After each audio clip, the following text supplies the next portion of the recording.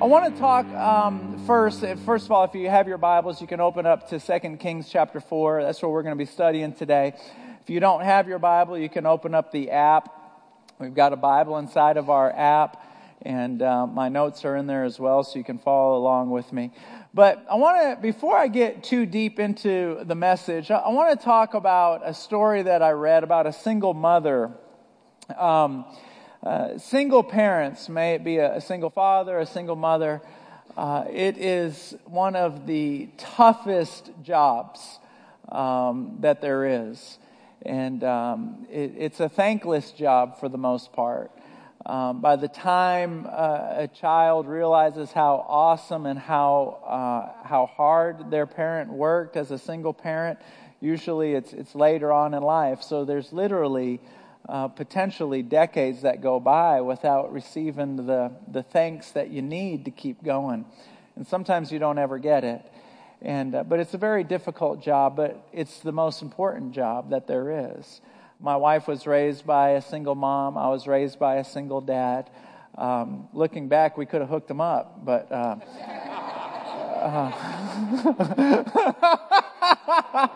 I just looked over there and she went. But anyway, but I want to talk to you about this single mother that I read about. It's really a difficult story because she was a single mother of two boys.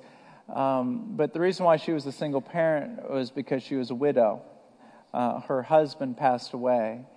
And it was interesting because when he passed away, he was a good man. He had a lot of integrity. I'll get to that in a moment.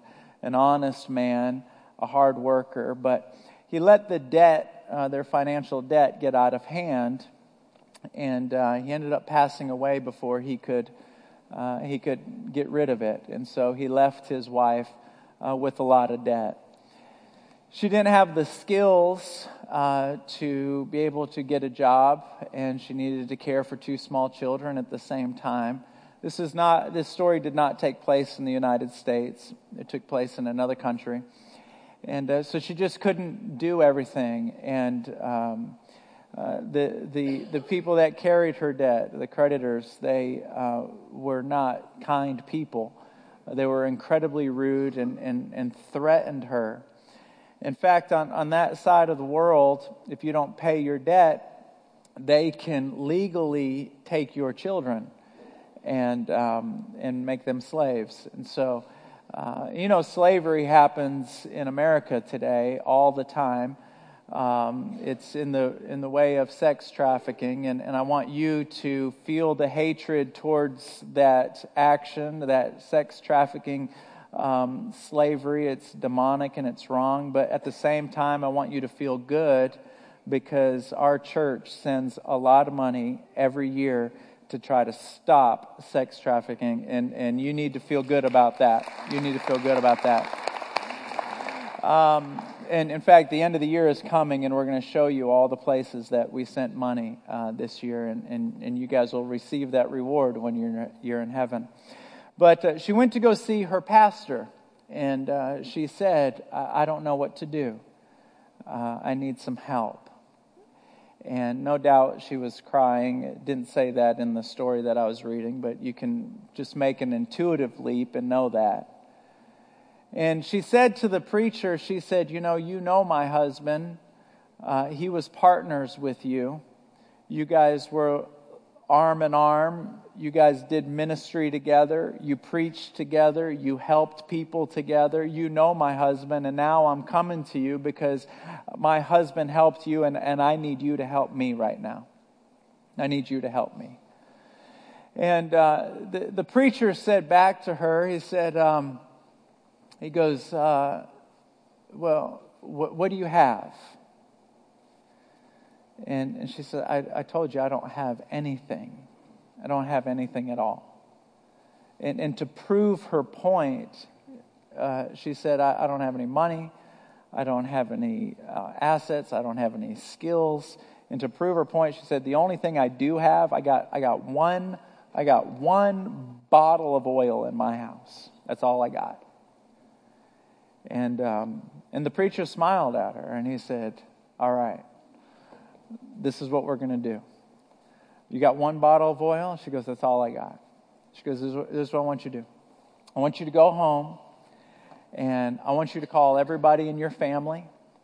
I want you to call every friend you have, and I want you to ask them to give you as many jars, as many canisters, as many vessels, as many vases as you can possibly find.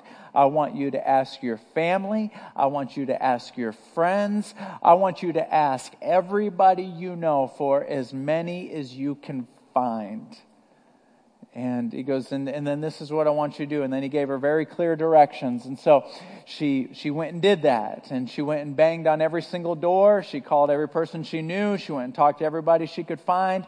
And the directions were this: to take all of these vessels, all of these canisters, all of these vases, and put them on the floor in a bedroom. And what she was supposed to do is close the door behind her, do not let anybody in except for her 2 sons. And this is what she did. She took her vial of oil and she poured it inside of the pitcher. And lo and behold, she could just keep on pouring and pouring, and the pitcher was full, and she still had a full vial of oil. It was a miracle. And then what she did is she grabbed the next one, and she began to fill that one. And by the time this was full, the vial of oil was still full. She couldn't believe it, and so she ended up grabbing another one and filled this one up. And by this point, no doubt, the 2 boys started laughing. They couldn't believe what they were seeing. Mommy, let me try. And they're passing it around and freaking out, and filled up every single one in the whole bedroom.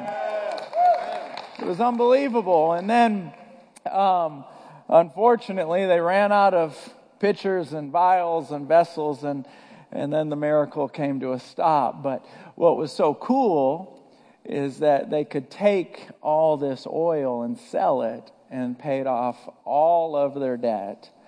And then at the same time, there was enough money left over to just take care of her from there on out. She didn't have to worry anymore. It's a great story. It's available for you to read. It's in 2 Kings chapter 4. You can read it when you get home, and it's just a phenomenal read. And what it teaches me is just many, many different levels of nuggets of truth. But what it teaches me straight away is that God likes to fill empty things. The Son of God, Jesus, when he walked on this earth for the very first time, the very first miracle he did was he filled empty things. He walked into a wedding, and the people that were in the wedding, they were like, hey, oh, and they were dancing, and they were drinking, and they were dancing with people they didn't know, and there was music everywhere. And his mother walked up to Jesus and said, we got a problem. We're running out of wine, no party. I need your help. And what he did is he filled all the empty basins with wine.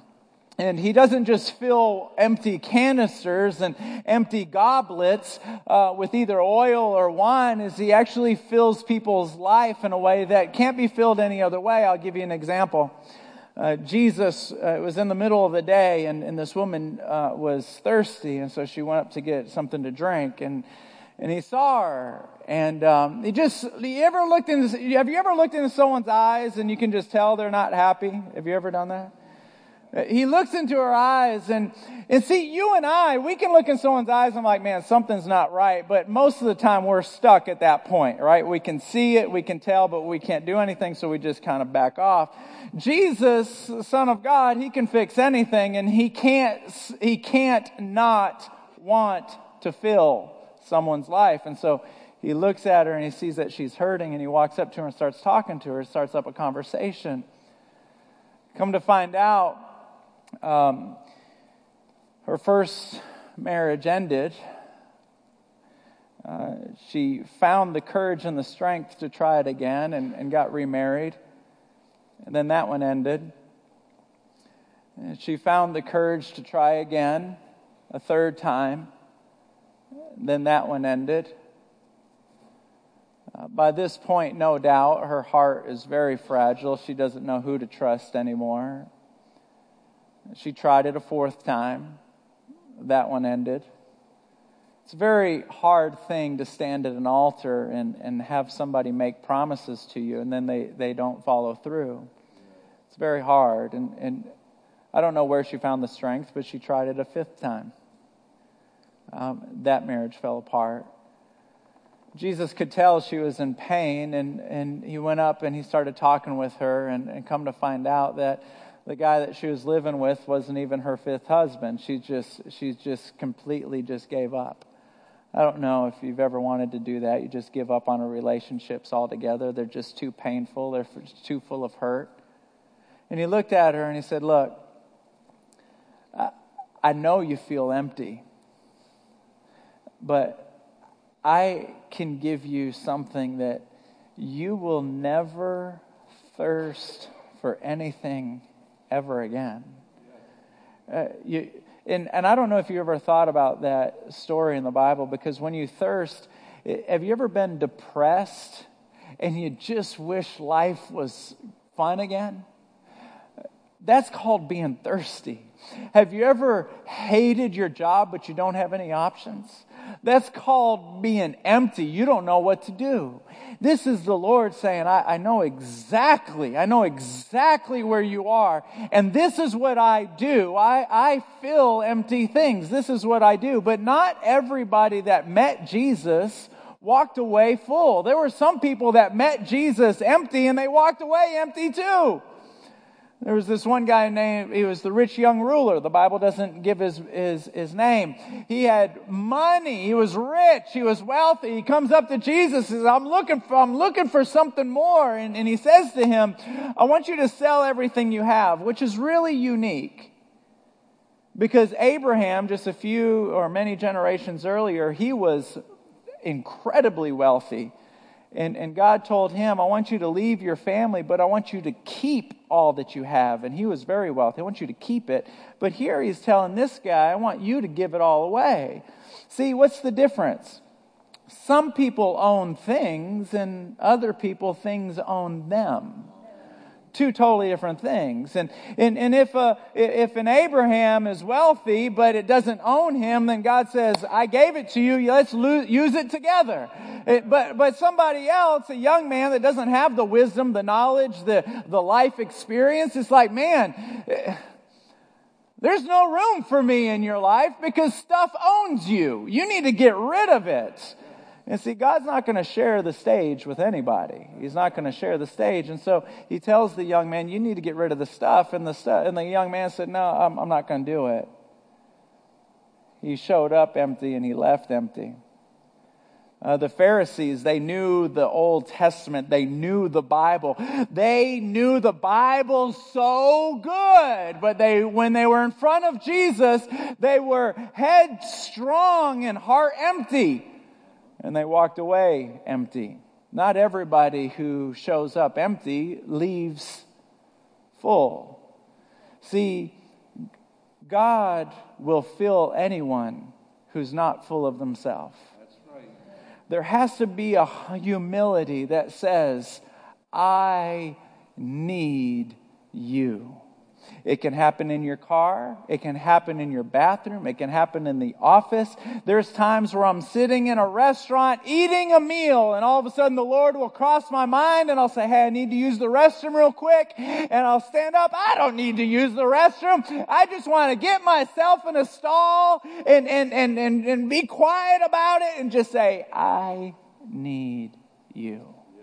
I love you, and I'm thinking about you. And then I go back to the table and never have used the bathroom. But I needed to tell the Lord, I need you. And people who they just think they can do this without God, talk to somebody. Talk to them. You're going to run out of steam at a certain point in life. And then you're going to back up and you're going to think that God isn't fake. God isn't real. It's not that God isn't real. You just never gave him a real chance. So I'm going to give you 3 points. I'm going to give you 3 simple points real quick. Number 1, in order to be filled, there has to be an emptying process. There has to be, there's something in life called a false filling. Okay, you can get filled up on a passion for God, and then you look at every skill, every talent, every asset that you have and say, I love you, I'm living for you. What do you want me to do for you?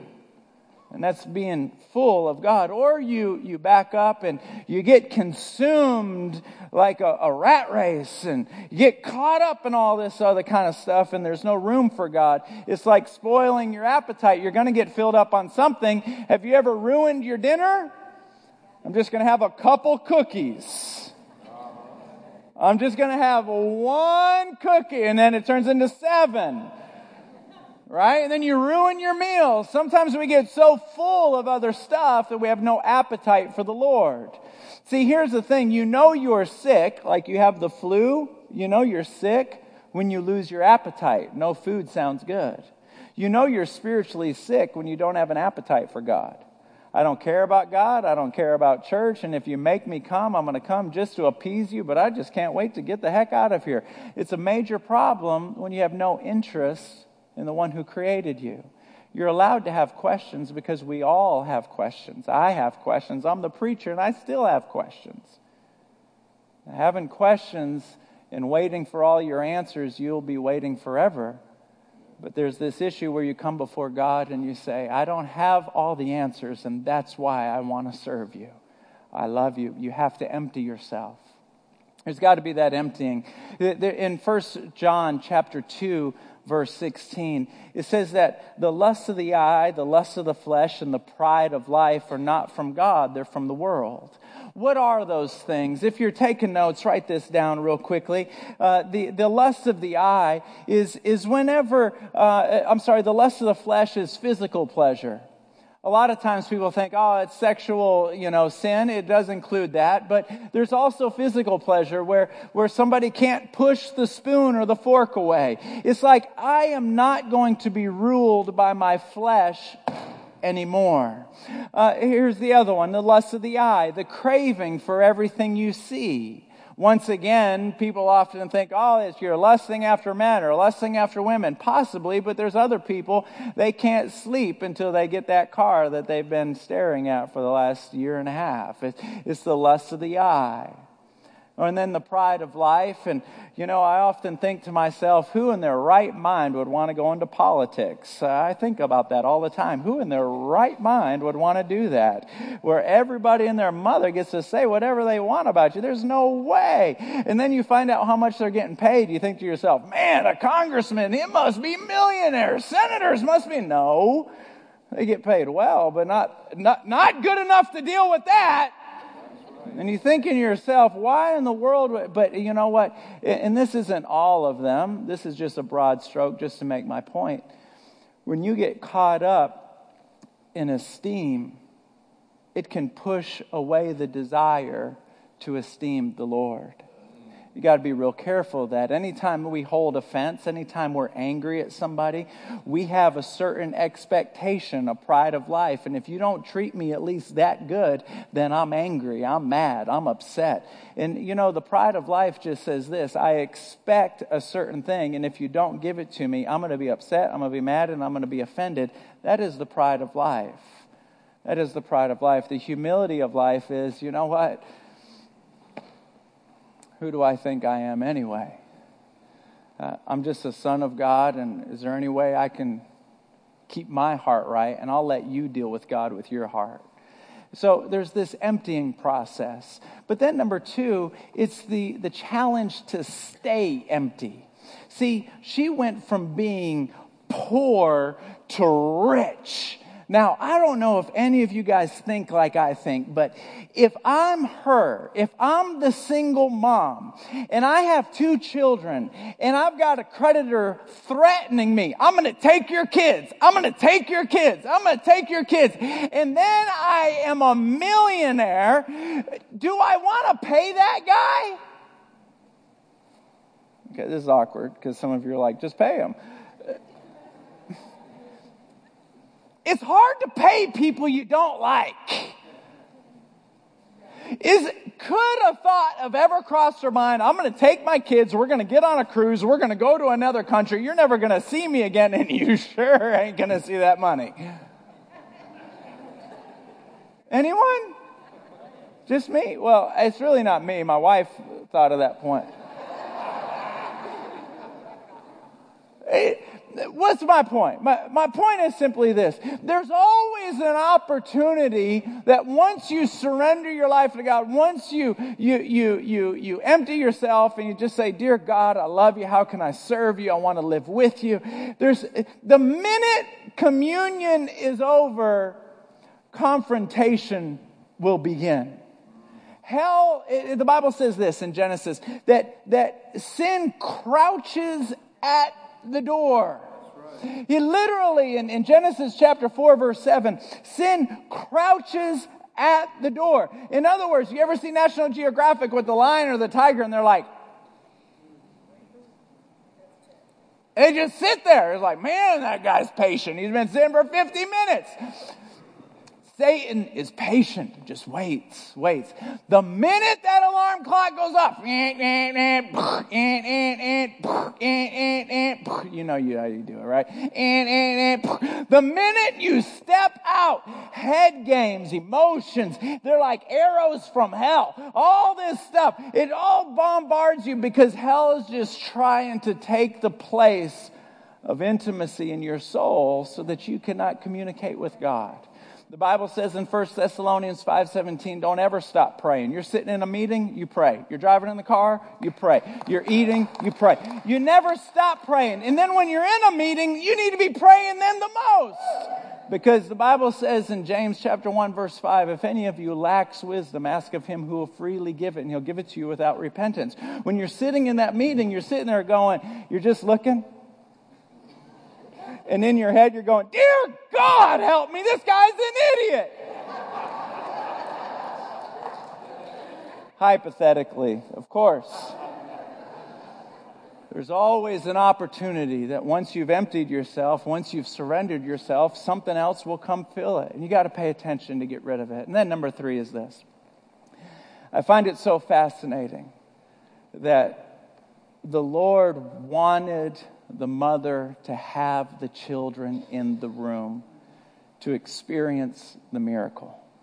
Number 3 is share the experience. So interesting because I believe that a parent is standing in faith week after week, month after month.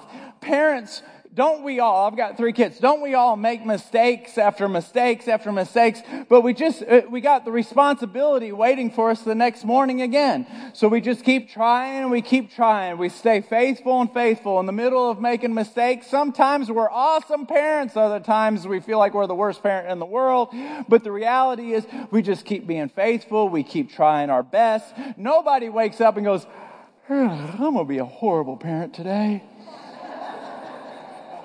Nobody does that. It's about being faithful and being consistent. And I just want to let you know that our kids will model our behavior before they listen to our advice. And so when our kids see us being faithful, we are always going to church, always going to church. Kids are taking notes. Out of 52 Sundays out of the year, my wife and I don't ever make all 52. Ever. But our kids are sitting there taking notes, mental notes, under what circumstances do we get to miss church? They are. Especially my 9-year-old son. Almost I don't want to go to church tomorrow. And I can hear his sister, you have to, your dad's the pastor. Under what circumstances do we get to skip church? And I just want you to know that the way we live, our kids are taking mental notes. We teach what we know and we reproduce who we are. And I want to just tell you, all of you that are here today, I honor you. Because your kids and your wife and your husband and whoever knows you're here, they know you're not perfect, but they see you continually showing up. And I believe that the Lord wanted the kids in the room because he wanted to show them what happens when someone remains faithful. That's right. See, the Bible says this in Psalms 101, verse 6. It says that he searches If it was easy to find, he wouldn't have to search. He searches for faithful people to show his strength in their life. Actually, it reads like this. That was another verse. He searches for faithful people, for the faithful will be his companion, and those who live above reproach will be allowed to serve him. Oh, there's something about being faithful. What's interesting to me, though, is further than that, is that God could have done a miracle financially for this lady without involving the friends. You got to remember how creative God is. He makes one snowflake and then he gets bored. You'll catch that on the way home. He's so creative. He's so creative. He didn't have to use the neighbors. I believe that he used the neighbors because he doesn't just want to bless one person and it stops there. He wants it to be a ripple effect that continues like concentric circles that continue to affect everything around that person. Now notice this, the miracle began when she started involving her friends. The miracle stopped when she ran out of friends. If she would have had more friends, she would have had more containers. Here's the lesson. There are times when we need God to move in our life. And I want to challenge you. Instead of ever waiting, find relationships to invest into, to drag them to church, to get them into church. Now watch what happens here. The Lord will look down and say, you're looking for me. You're needing a blessing from me, but in the meantime, you're introducing people to me. Guess what? Your time is coming. And for those of you that get weary, don't get weary in well-doing. For at the right time, he will bless you. I say it almost every Sunday. The consequences or the whip effect of inviting people to church and talking about God to your personal life, when God sees you investing into the kingdom, he always turns around and makes sure that you are more than taken care of. Amen. More than taken care of. Absolutely. Why don't you stand to your feet for me, please? Let me say a few words. If everyone here would just bow your head and close your eyes, nobody looking around.